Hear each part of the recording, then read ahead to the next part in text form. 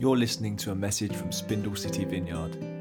Connect with us or find out more at spindlecityvineyard.com. Oh, man. It is so good to be here this morning. We have had just such a great weekend together.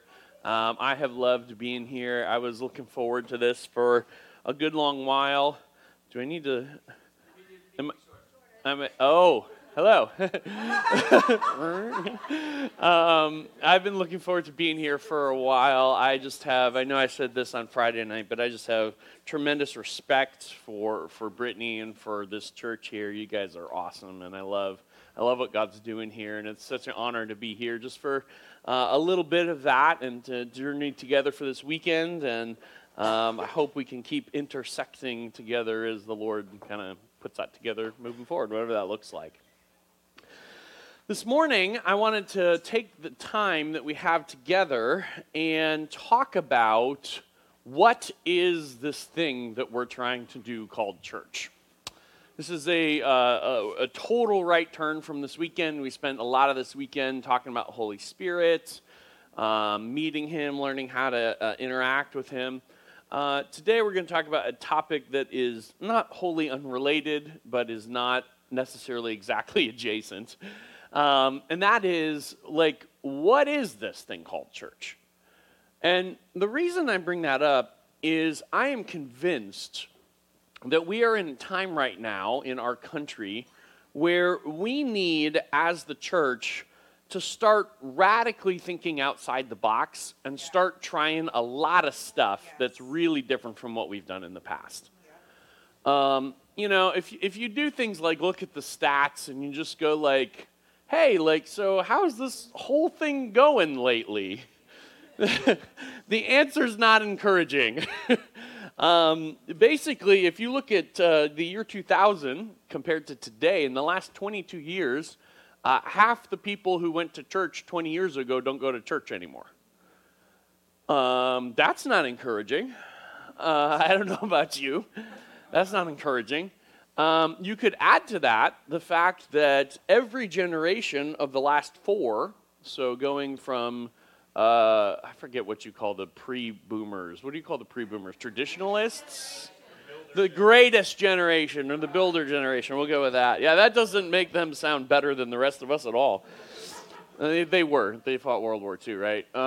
So if you look at them, and then you look at the boomers, then you look at Gen X, then you look at millennials, then you look at Gen Z, every generation has a significant stair step down in church engagement and in church participation. We, as a millennial, I'm an early millennial, we early millennials at the peak are the lowest the boomers have ever been. And I look down and I look at Gen Z and I'm like, oh, there's a lot less there. So we're in a place where generation by generation and year by year, apparently, we're connecting less and less effectively as time goes on. Now, there's a couple of questions I have with respect to that. What is the problem that's causing that? Now, first question is the problem that Jesus has failed? Is Jesus not able to deal with the challenges of the 21st century in Western culture? I suspect the answer is no. I suspect that Jesus has not been defeated by postmodern culture in America. I don't think that's what's happening. Has the gospel failed? Has it lost its transformative power somewhere between the boomers and Gen X? Did it just disappear? No, clearly that's not what we believe. So what is the problem here? If the gospel's still transformative, if Jesus still is the answer to the problems in the world, then why is whatever's happening now happening? And the only answer I can come up with is a slight generalization of that, which is we're not affecting the culture well. We're not meeting them in a way that they actually understand and they need. Their needs have not diminished at all. If anything, I would guess they may have grown. The problem is they don't recognize that what we have answers what the culture needs. And if they don't recognize that, that's actually on us. It's our job to deliver the gospel, to bring Jesus to the culture in a way that's recognizable, where they go, oh, that is what I'm looking for. That is what I need. I think that that's important. So what we have is actually kind of a missionary task, so to speak, a task of contextualization. And I think it's not simply a matter of contextualizing the message. It's not that we need to proclaim the gospel better, although we can always grow in that, and we should. I think part of the challenge, at least it looks to me, is it looks like the shape of the whole world is changing. And this isn't the first time the shape of the whole world has changed. It happens every few hundred years or so, when society and culture kind of dramatically reinvents itself. 400 or 500 years ago, there's a period of time called the Renaissance, which resulted in a reinvention of the arts, the invention of science, a reinvention of politics, of nation states, of economics, and so on and so on and so on. The whole landscape of the whole world changed in a dramatic way that went far beyond all the change that had happened in the 500 years prior. It's really interesting. We can kind of think society changes in this sort of like linear, incremental curve. That's not what happens. Society changes in stair steps. And the Renaissance was a vertical change, and then it kind of leveled off and stayed the same. Another vertical change happened in the Industrial Revolution, when manufacturing and these kinds of things were developed in a different schema, and all of a sudden, the sort of local company can now influence and connect to the entire world. In both of those times, the church had to reinvent itself as well. In the Renaissance, the church reinvented itself with this thing called the Reformation, and there's the development of Protestant Christianity. Those happened at the same time for a reason. And it's because the old shape of the church before the Renaissance couldn't fit the new world on the new plateau. And so God reinvents the church along with the shape of the world so that there's a meaningful means of effectiveness that can reach in the church. The same thing happens in the Industrial Revolution. That's when, incidentally, the world reinvents, or the church rediscovers world missions. Christianity becomes missional for the first time ever at the exact peak of the Industrial Revolution. It's fascinating. I wonder if we might be on another one of those stair steps with this thing called the digital revolution. And if that's the case, it sure looks to me like our road forward is to realize there's a new shape of the church that exists in the post-digital revolution world, and we haven't found it yet. And we're not gonna find it unless we start getting way out of the box. Yep. This is not a small change. This is a massive overhaul. So because of that, the question that comes to the surface whenever you're like, it's time to do radical experimentation, is, okay, well, how do I know, like, what's the anchor point that I hold on to while I vary things? Because not everything that we could try maybe would be church. How do we know when we're doing, quote, church, and how do we know when we're not? Because, you know, you go far enough, you might wander off into a place where you're not doing church anymore. So, like, what exactly is that? What's the foundation we're working on? That's a really important question to have a really good answer to. Otherwise, you're just going to give me my sermon for me this morning, aren't you? That's a really important question to have a really good answer to. Otherwise, you'll do one of two things. You'll just go anywhere, and goodness knows where you wind up. Or you'll go, I don't want to fall off the cliff, so I'm going to stay real close to where I'm at. And we won't find the solution. So, what is the church? What exactly is this thing we're trying to do? Well, let me introduce a few of the most common answers. Some of them are answers that we say. Some of them are answers that we act like but don't say. And then let's look at what it sure looks to me like the Scripture describes as this thing called the church. Okay, the first one is maybe the church is a building. And most of us Protestants immediately go, that's not the right answer. But I would say, well, hold on, because we go to church in a place called a building, and when people say, I go to a church, you know what they label? They label the building, right? Oh, I go to Spindle City Vineyard. Well, where's that? Well, that's this building. We call it a church building, right? So it's one of those things where we might immediately go, well, that's not the right answer, but we do talk like it's what we actually think the answer is, if we're honest, right? And, maybe that's okay, maybe that's not okay, I don't know. I mean, they're certainly helpful to be able to identify where it is that we gather together to do whatever this thing is that's called church. I'm not saying we shouldn't call them church buildings. But, as we would likely guess, the idea of church is a building isn't really what the New Testament is talking about. In Acts 2, verses 42 and 40 through 47, just a quick illustration of this. This is sort of one of those summary statements where it's talking about, every once in a while in Acts, Luke sort of writes these summary statements, and here's how the church was doing kind of as a whole. And he includes a bunch of things, but skipping down to the bottom, he says, and day by day, attending the temple together and breaking their bread in their homes, they received their food with glad and generous hearts, praising God and having favor with all the people. And the Lord added to their number day by day those who were being saved. So this is an interesting picture, right? They are described as meeting together in a building, the temple. But they're also described as meeting together in homes. And you sort of have this idea that it's this like overflowing activity that's kind of spilling into all kinds of corners of the believer's life. And so is it connected to a building? It actually is connected to a building. It's just not isolated to a building.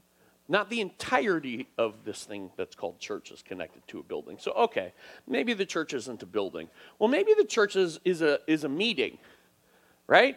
That's another thing we do. Like, where do you go to church? Oh, I go to church. It's at 10:30 at blank, right?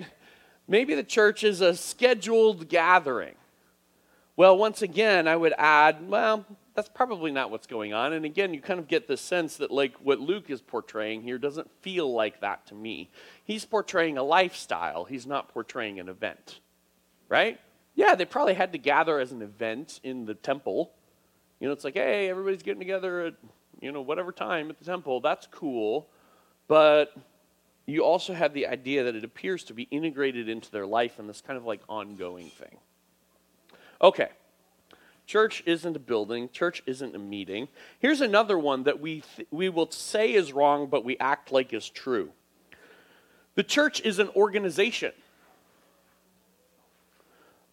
This is, again, kind of a less common thought, although interestingly, if you dive into like church leadership literature and things like that, which has become far more popular in the last, 25, 30 years, there's a lot more thought along this direction than you might think.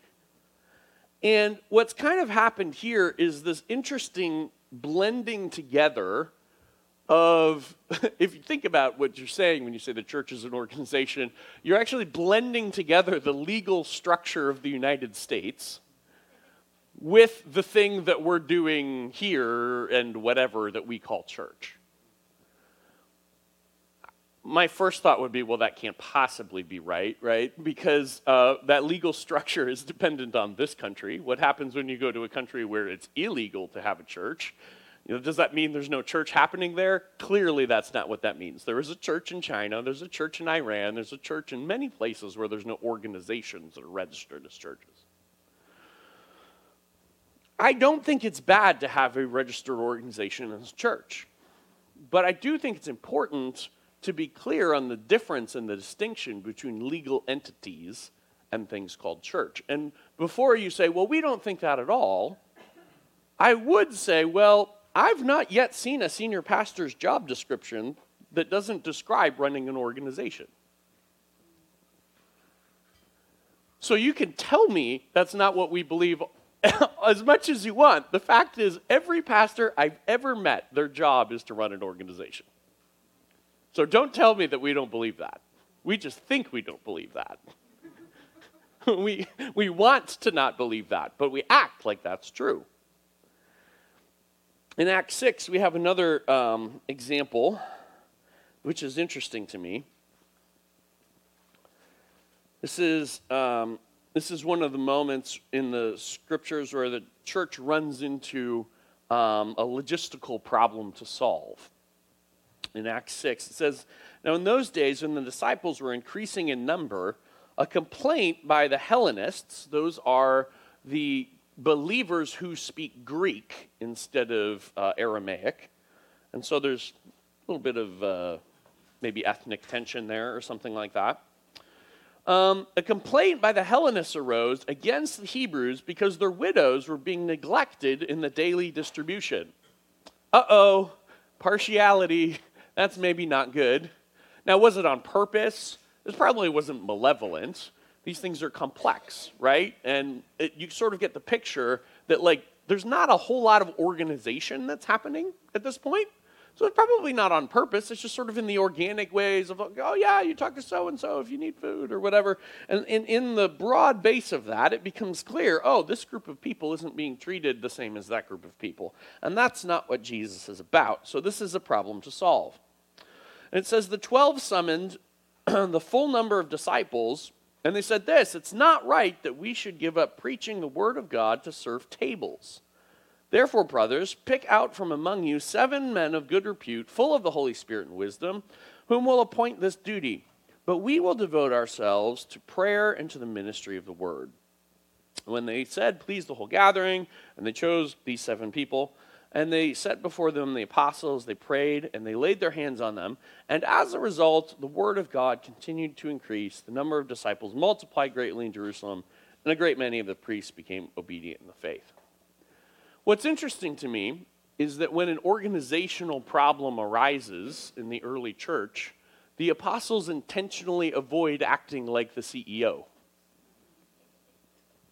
We have a structural problem that requires an organizational solution, and it would be wrong for us to do that instead of this other thing.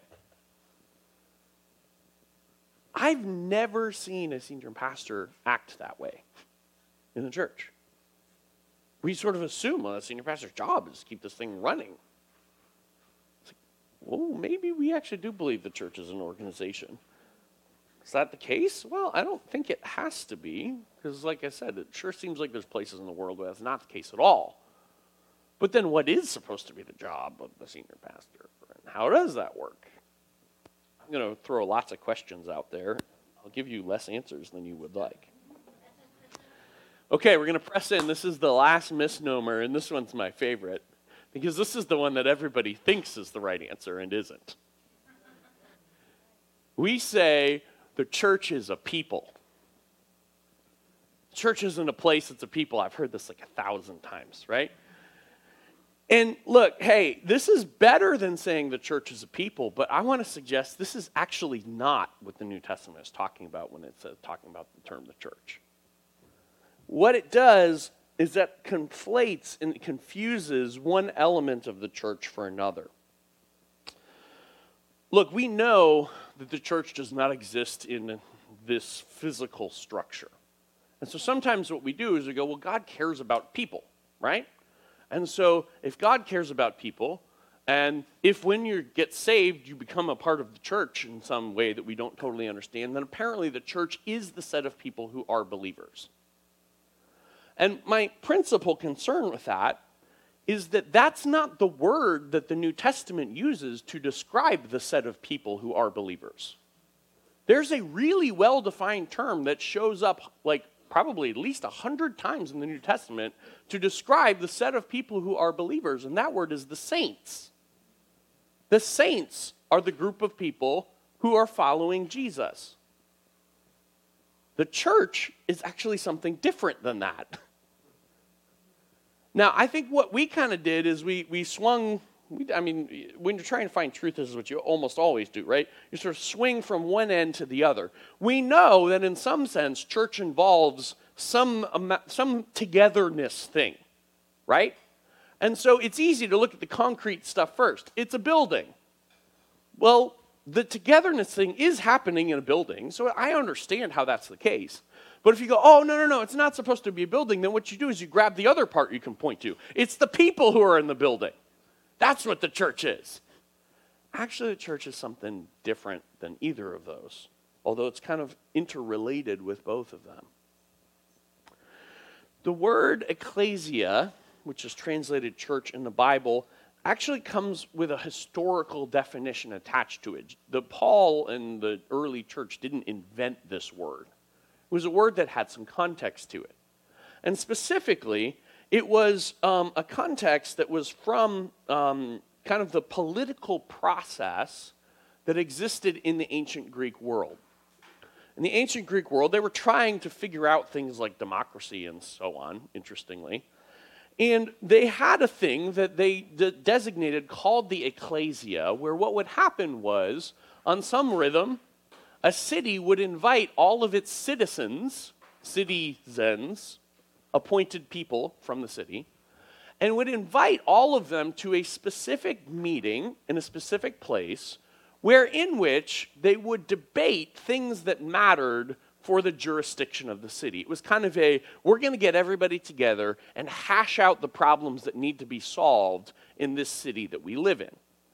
And so the idea of ecclesia was actually kind of like a governmental function in the ancient world. Now, what this ecclesia was not was the citizens. And that's the mistake we make when we say the church is the people of God. We're confusing the ecclesia gathering with the people who go to the gathering. That's just as big a confusion as confusing the ecclesia gathering with the building the gathering happens in. They're both confusing the sort of one element of it for the whole. The point of the ecclesia gathering was that there exists a time and a place where the group of people entrusted with the stewardship of the city would come together and co-participate with one another unto the ends of that stewardship. In other words, the word is actually translated gathering, not people and not location. This idea of church is not just connected to people, it's not just connected to location, it's actually connected to something that happens between and among us in a unique time and in a unique place. The ecclesia, the Greek idea, was this is the unique time and the unique place when we as citizens have carved out to steward our city. If you go over here and you try and steward our city in another way, that's not the right way to do it. This gathering is appointed for the stewardship of our city. And so we come together, and together we steward. It referred to the gathering, although it necessarily, of course, had to include people and a place, because the gathering requires a people and a place. When you look carefully at the church, what I want to propose this morning is church is not the people of God, and it's not the building that we gather in, and it's not the organization that helps us steward the legal resources, and it's not the calendar of the scheduling of the meeting. Church is a spiritual dynamic that happens among the people of God, just like there was a governmental dynamic that happened among the citizens of the Greek city-state. In 1 Corinthians 1, Paul, when he's talking, this is such an interesting verse. 1 Corinthians 1, verse 2, it's like in the header of one of his letters, which he almost always has. It says, "To the church of God that is in Corinth, those sanctified in Christ Jesus, called to be saints." So, yeah, he has the idea of saints in there. He's talking about the people. But look at this. The church of God that is in Corinth, to those sanctified in Christ Jesus, that's people, right? Called to be saints together with all those who in every place call upon the name of the Lord Jesus Christ. Church isn't about being a saint, it's about being a saint together. Church is about a thing that happens, that God does uniquely, a spiritual dynamic that happens between and among believers when believers get together in the name of Jesus. Now, this might feel kind of abstract. It might sort of feel out there and a little like, but that's a little bit of a weird thought. This is all over the New Testament. If you look anywhere in the New Testament where they actually get into the nuts and bones of the church, these ideas pop out to the surface all over the place. 1 Corinthians 12:27. Now you are the body of Christ, you collectively, y'all are the body of Christ, and individually you're members of it. Individually, you're a saint. Collectively, we're this thing called the church. Something's happening bigger than us, kind of around and between us. In 1 Peter 2, Peter writes this, you come to him a living stone, rejected by men, but in the sight of God, chosen and precious. That's Jesus. You offer yourselves like living stones, being built up as a spiritual house, to be a holy priesthood, to offer spiritual sacrifices acceptable to God through Jesus Christ. Church is this thing, like God works in each of us individually, right? And it's good and it's beautiful. Individually, we have the choice whether we're going to orient our lives around the lordship of Jesus or not, right? And that's a personal choice. Nobody makes that for you. Your pastor doesn't make it for you. Your mom doesn't make it for you. Your spouse doesn't make it for you. That's an individual choice. We individually orient our lives around the lordship of Jesus. But once we have individually oriented our lives around the lordship of Jesus, we find that what Jesus does is simultaneously in us individually, but he also does things in us as collectives. And the things that he does in us as collectives are every bit as real, every bit as spiritual, and every bit as important to the kingdom as what he does in us individually. And part of the challenge that we have as the Western church is we've actually lost that concept.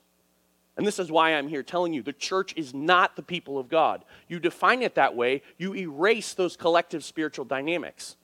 You categorically push them out of the picture, and the church becomes about one function. And this is how we treat the purpose of the church. The church exists to disciple you. Because the only thing I have spiritual imagination for is God working in an individual. But the church is actually a richer, more dynamic spiritual thing that God does among and between us that is meant to come alongside and reinforce and support and enrich in what God is doing within us individually. I've got a picture that, or a visual that I think might kind of help clarify a little bit of this. There's a video I think we sent. You guys got the video back there? Let me just give a bit of context here. This is, oh no, don't play. Okay, perfect.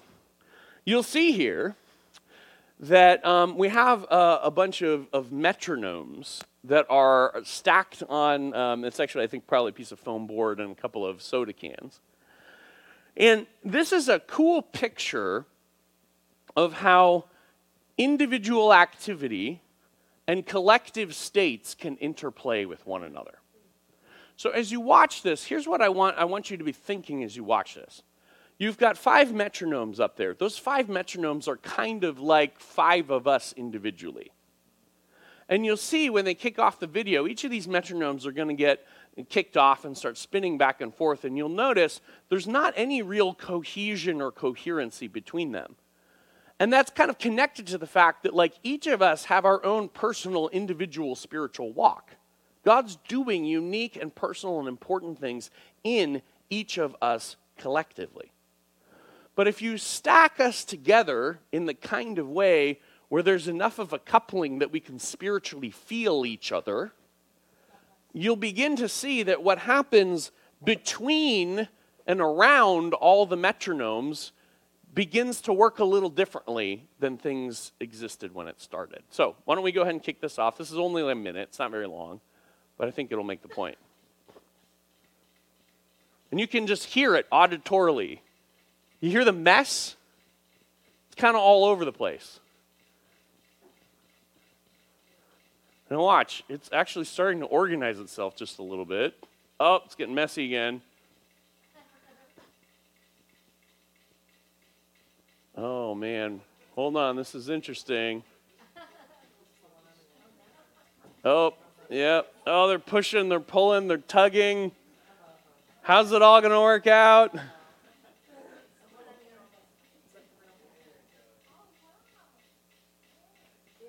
You hear that? You can see it and you can hear it.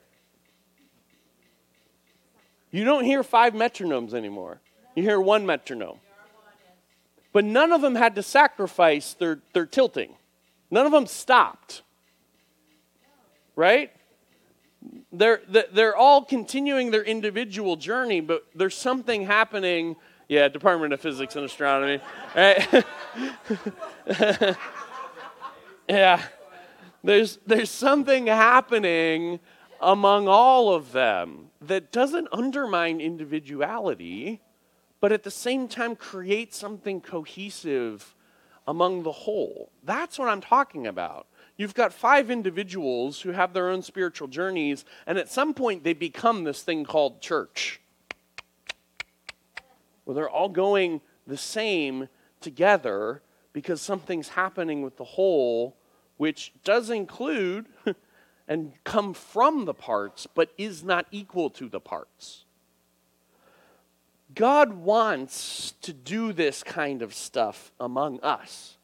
God is eager to create the kind of spiritual cohesion that we saw there between and among us, just as much as he's eager to do it in our own lives. And you know what? I promise you've actually experienced it. You probably just maybe hadn't had a mental picture for it. We often mislabel it when it happens. The term that we usually mislabel it for is community, actually. Because when we use the word community, if you press someone, we say, what do you really mean when you say that? What they'll say is they'll say things like this. First of all, I feel like I'm part of something bigger than me. It feels like I'm getting caught up into something, right? That's a really interesting thing to say. It includes the other people, but somehow it's not quite right to attach the name to the other person. You know, it's not like, well, when I say community, what I really mean is Kyle. That's not it. I can tell Kyle's caught up in it too, but it's not reducible to him, right? So it somehow includes the other people, and it's not only being a part of something bigger than us, but it's actually tremendously life-giving, right? Anyone who's actually experienced that sort of profound sense of what's really happening is God is filling the space around and among and between us. Just like God fills me individually, he sort of fills the cohesive social unit. And when that happens, it's incredibly life-giving, and most people, once they've experienced that in a significant way, will try to spend the rest of their life trying to find their way back to that thing. Just talk to someone who has. I almost guarantee it. It's like, I don't even know how to describe it. It was big. It was incredibly life-giving. It was part of me. And you'll notice, without anyone even trying, it will push people toward the things of God. Nobody has to give a sermon. Nobody has to, hold the accountability talk. And people will start reading their Bible more. And people will start confessing to one another and praying and getting free. There's a spiritual dynamic that happens among and between us. And if you read the New Testament carefully, what I want to suggest is that dynamic happening is what's called church. Church is when God's filling the space among and around and between us. Yes, of course it requires people. You're not going to be able to do that by yourself. Yeah, you probably need a place to do that, and it wouldn't hurt you to have a building. Makes it a little easier when you have a place that you're guaranteed to be able to get together, right? To the extent that you need legal flows for things like money or assets or whatever to facilitate that, sure, have an organization. There's nothing wrong with an organization. But what is it if we begin to sort of let things float away from the foundation? What is it when we experiment? What is it when we try new things? How do we measure if we're building church? That's what you're trying to measure. You're trying to measure, does this experiment facilitate God amongst his people? Are people getting caught up in that thing together? And you can just ask them those simple questions like, are you kind of getting caught up in something that's bigger than you but life-giving? Not bigger than you in a cult way, but bigger than you in a in a life-giving, freeing way, right? Well, by the way, cults are just the inside out of that. It's when the same thing happens, but a different spirit fills it, right? And this is why Paul talks, for example, he's like, be careful because principalities will take you captive through their ideologies. Principalities actually filling the space of an ideology, which is, again, hiding that kind of cohesive social structure. This is the thing that we're looking for. Now, does that happen while we're here? I sure hope so. I experienced some of that when we were singing. There were some of those choruses we were singing, and I'm like, this is coming through us. And I think that's actually part of what's so powerful about worship is like exactly that picture, isn't it? It's like everybody's like, I'm going to pick my voice, and we're going to sing that song together. Right? So like worship has a way of drawing us into that, right? And so hopefully, yes, that dynamic happens here. But I think it would be a mistake to over-identify that dynamic with gatherings like this. It can happen in many ways and in many places. And the promise of the New Testament is that it does happen in many ways and in many places. Jesus puts it this way in a way that challenges me because, in my opinion, this isn't anywhere near something that I would call church, but it sounds like Jesus does. He says, wherever 2 or 3 are gathered in my name, there I am among them. That's exactly the language for exactly that concept. So if it drills down to 2 or 3 are gathered in my name, here's Putty's question. Why aren't we trying to facilitate that in our families more intentionally? In any family, you've got 2 or 3 that could be gathered in Jesus' name. What would it look like for that dynamic to fill a family? And what would it look like for us as the people of God to actually recognize and honor that as an expression of church, which we never do?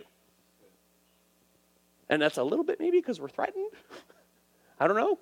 I mean, not people here. It's the other people who are less secure than the people here who would be threatened by that kind of thing where it's like, well, you know, I don't know if you get invested in that, are you going to stay invested here, right? Or whatever. What would it look like to actually honor and create the space for that? Where, yes, that can happen in gatherings like this, but maybe it can also happen within the context of our families and should. Maybe a good way to think of parents is pastors of the family. Maybe that's not a bad thought at all. Why can't it happen within context of our work groups? I guarantee there's at least 2 or 3 Christians in most workplaces. Why are we not trying to create the church of X company? The church of Y workplace? You're already there. In fact, you're being paid to be there. It's a good deal. You're actually getting paid to facilitate maybe church in a workspace. Your employee doesn't know they're paying you to do it, but you can do it anyway. If this is what church is, then that gives us kind of a peg to hang things on. And what I love about that peg is that peg fits everywhere in society. It doesn't fit in a building on Sunday mornings. And I think a big part of why we're losing generation by generation is we haven't perceived that church needs to begin to spread out in society and kind of be everywhere, because that's the shape of the world that's moving towards, is not clustered, not siloed, not segregated from the rest of the world. It's all this intermixed pile.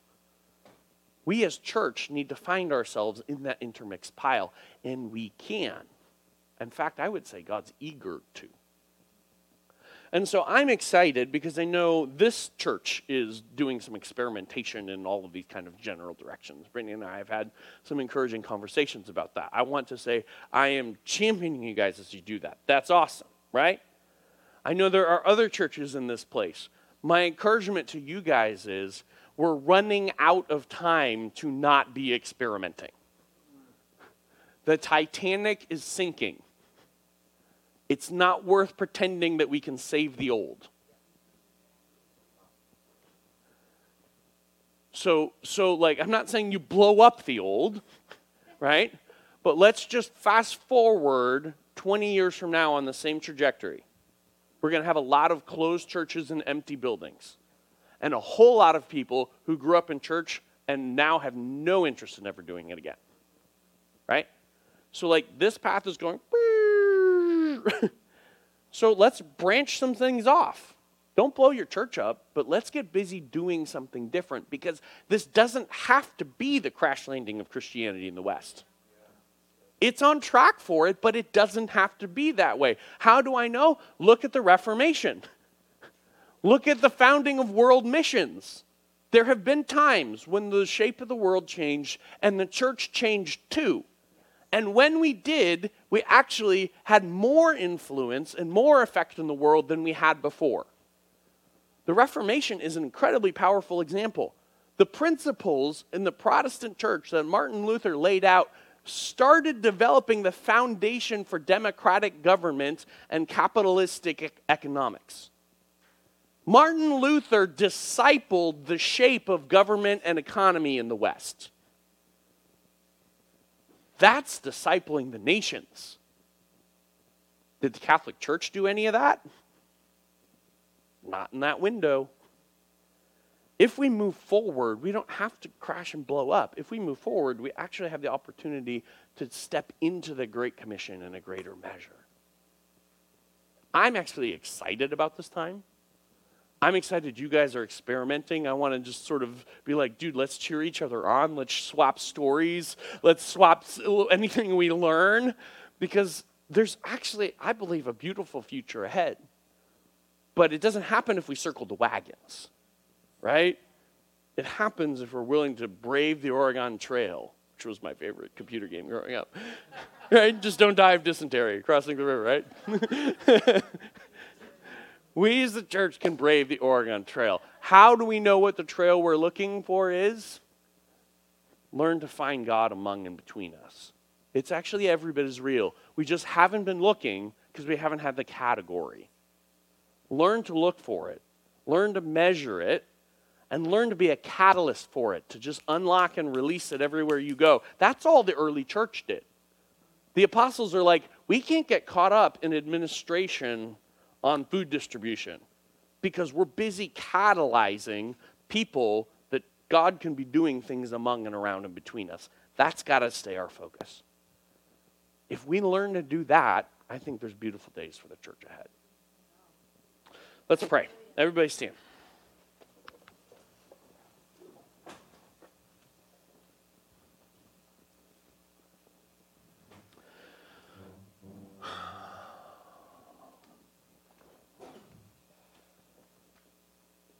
Just close your eyes right now.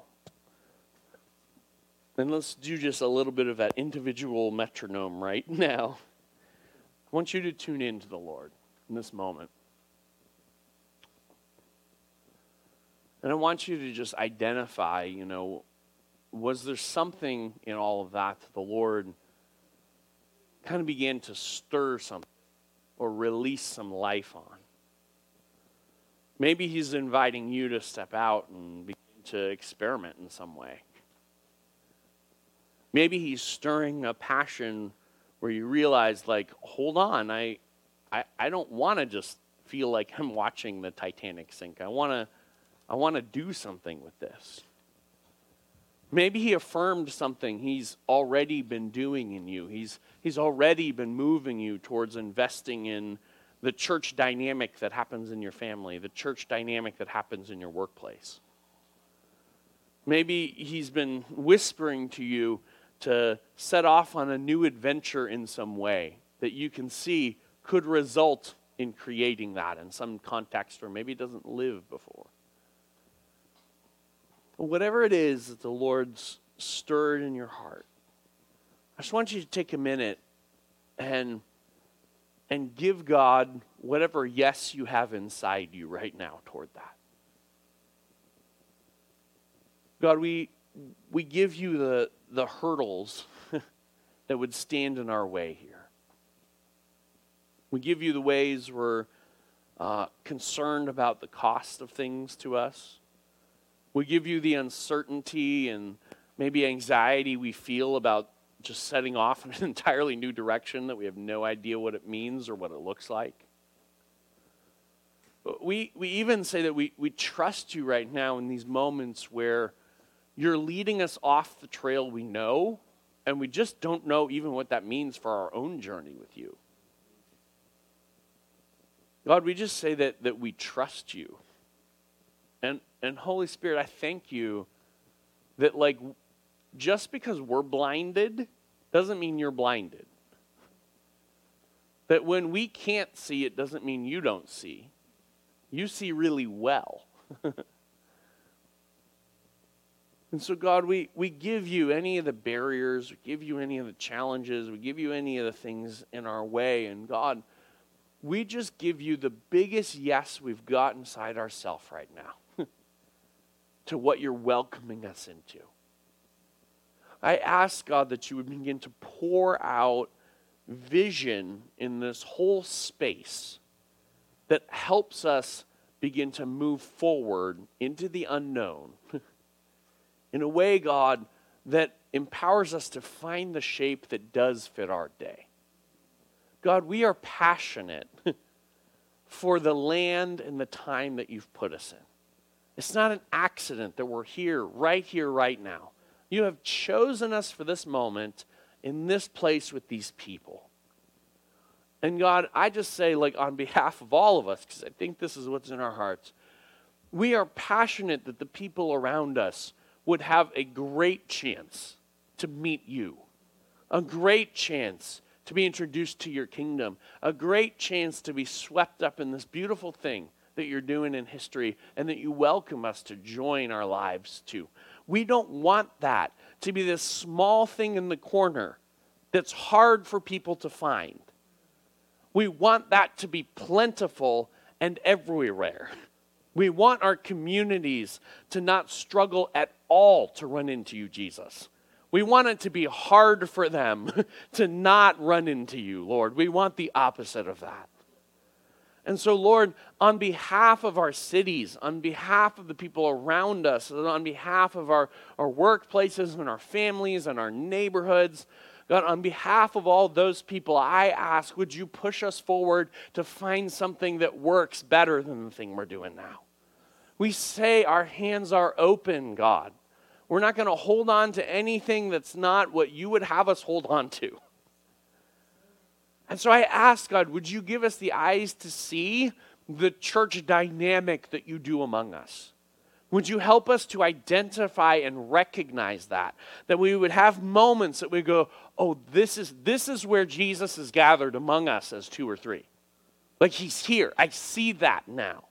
He's here with us in our family. He's here with us in this work group. He's here with us in this Sunday morning gathering. God, give us the eyes to see that so that we can learn to identify it. We can learn to cultivate it. We can learn, God, to plow the fields well that you can grow it by your Spirit among us.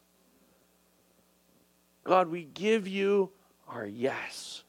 Teach us how and lead us forward, God, for the good of the communities around us. In Jesus' name. I'd like, as I think we end at noon here, right? I don't know where Brittany went. Thank you, whoever said this. I'd like to just have a chance for people to personally respond. If you have something that the Lord has been stirring that's concrete in this space. The Lord's been stirring you toward your family. The Lord's been stirring you towards something in your work group. The Lord's been stirring you towards X or Y or Z. If in some space He's been pushing you toward, I need to do something that cultivates this thing we're talking about among a group of people. I believe it's something He's bubbling up all over the place, and He's doing it kind of in an untraditional way in a lot of ways right now. If that's you, I'd just love to invite you to come up, and I know we've got a ministry team that would love to pray. I just think it's important that we make the space for that and that we give God a big yes. God, I'm hearing that.